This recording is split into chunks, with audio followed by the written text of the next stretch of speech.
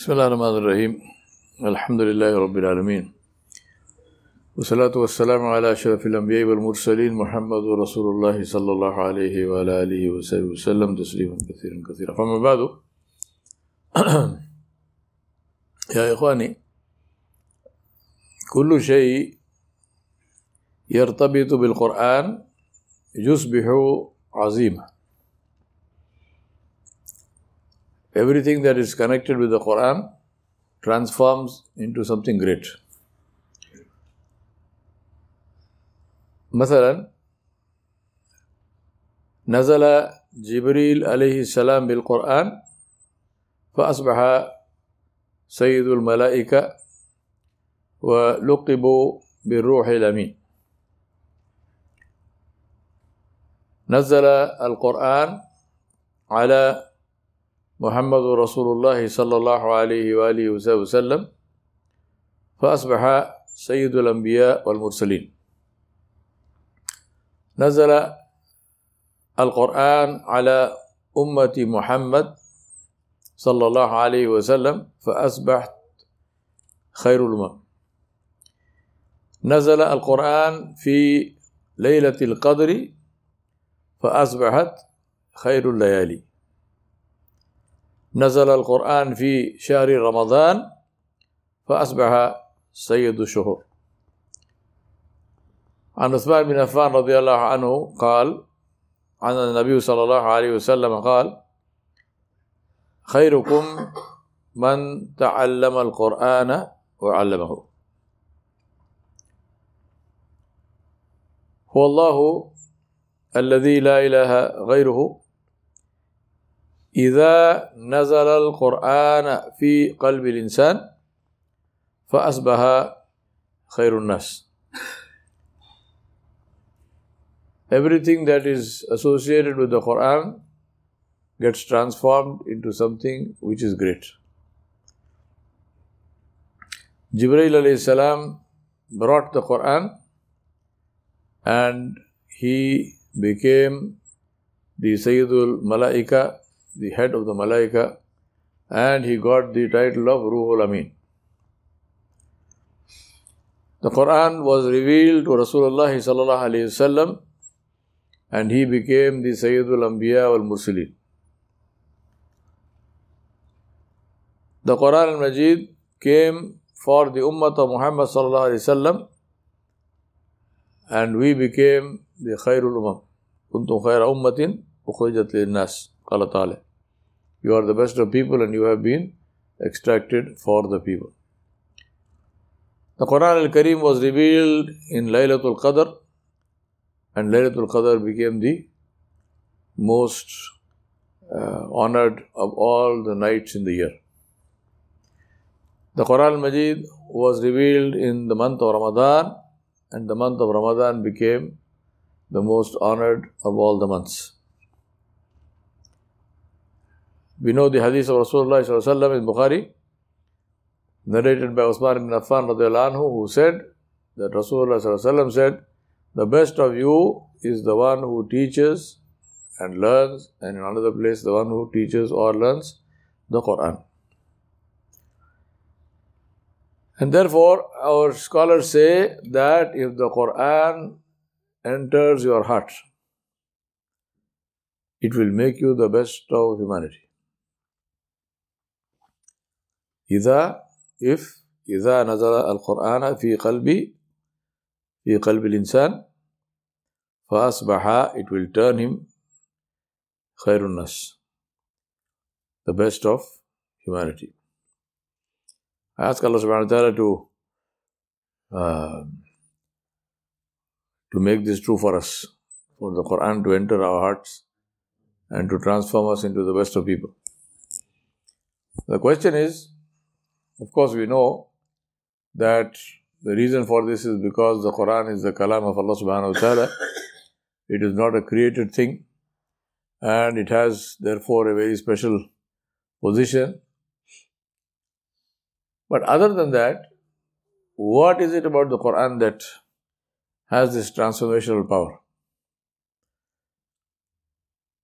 And the short answer to, yeah, go ahead. Okay. Okay, alhamdulillah. So in the recitation of the Qur'an, the rhythm of the Qur'an is such that it affects the heart. It affects the heart. And this is true, alhamdulillah. I have seen this so many times in many, many places. It affects the heart. I was in this course in Barrington, the Arabic course, and one of the things we did there, and tomorrow I will show you that video clip. We had what is called the Nadi al-Quran. So it was the club, Quran club. And in this Nadi al-Quran, we had about 15 people, except for two, me and one more student. All the others were non-Muslim. All of them. And part of the Nadi al-Quran was to memorize some surahs. So all of us, because I knew about all the others, Surah al-Fatiha and the three Quls, Surah al-Ikhlas and the Muwaddatayn. And it was an amazing sight. I mean, subhanAllah, that is something that for me it was like seeing a miracle. We had all of these non-Muslims who had memorized these surahs and they were reciting these surahs. Right? To the extent that we had,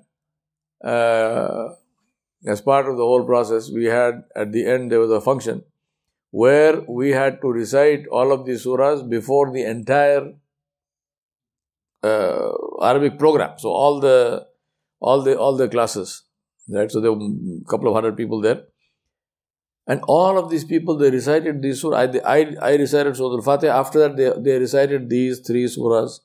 All of them, except for one woman in that, everybody else is non-Muslim. And they recited it well. You will see it tomorrow. I'll show you the clip. Ajib. And the message that I got from this whole thing was, Allah subhanahu wa ta'ala wanted to show me how easy it is for Allah to replace us. How easy it is for Allah to replace us. We think I am Muslim, I am born Muslim, for 1,000 years my ancestors have been Muslim, I am Arab, I speak Arabic, makes no difference. That whole bunch of people, they were not Arab, they were not even Muslim, the Arabic was not their language. And the beauty was the respect with which they recited the Qur'an al-Kareem. Ajib. Here are these people who are not even Muslim, they are reciting the essence of Tawheed, which is Surah Al-Ikhlas. Very strange. Subhanallah. And to me, the message that I got again and again, Allah subhanahu wa ta'ala is saying, it is very easy for me to replace you.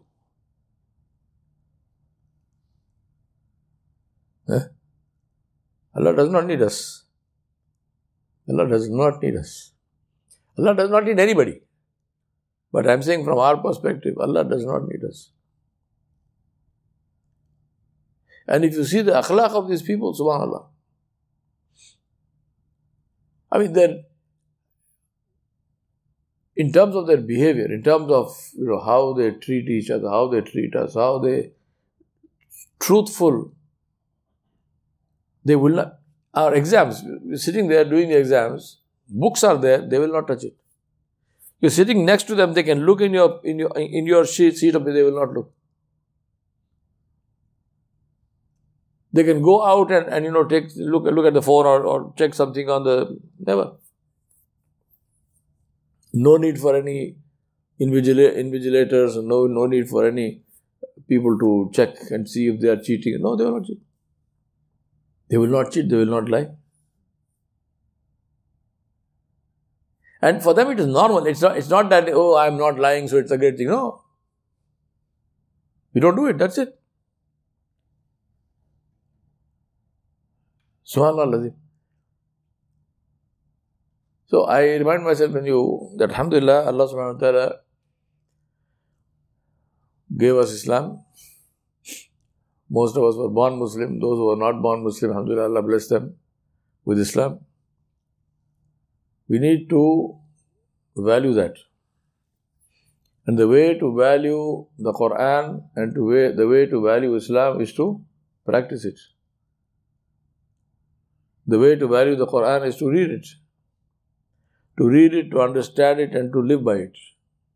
Because the kalam of Allah is not simply for recitation, for enjoyment. No, it's The purpose of the nuzul of the Qur'an is to be as a roadmap for us. I remember Sheikh Wissam was here 25 years ago. We were sitting in his office, which was on the other side there.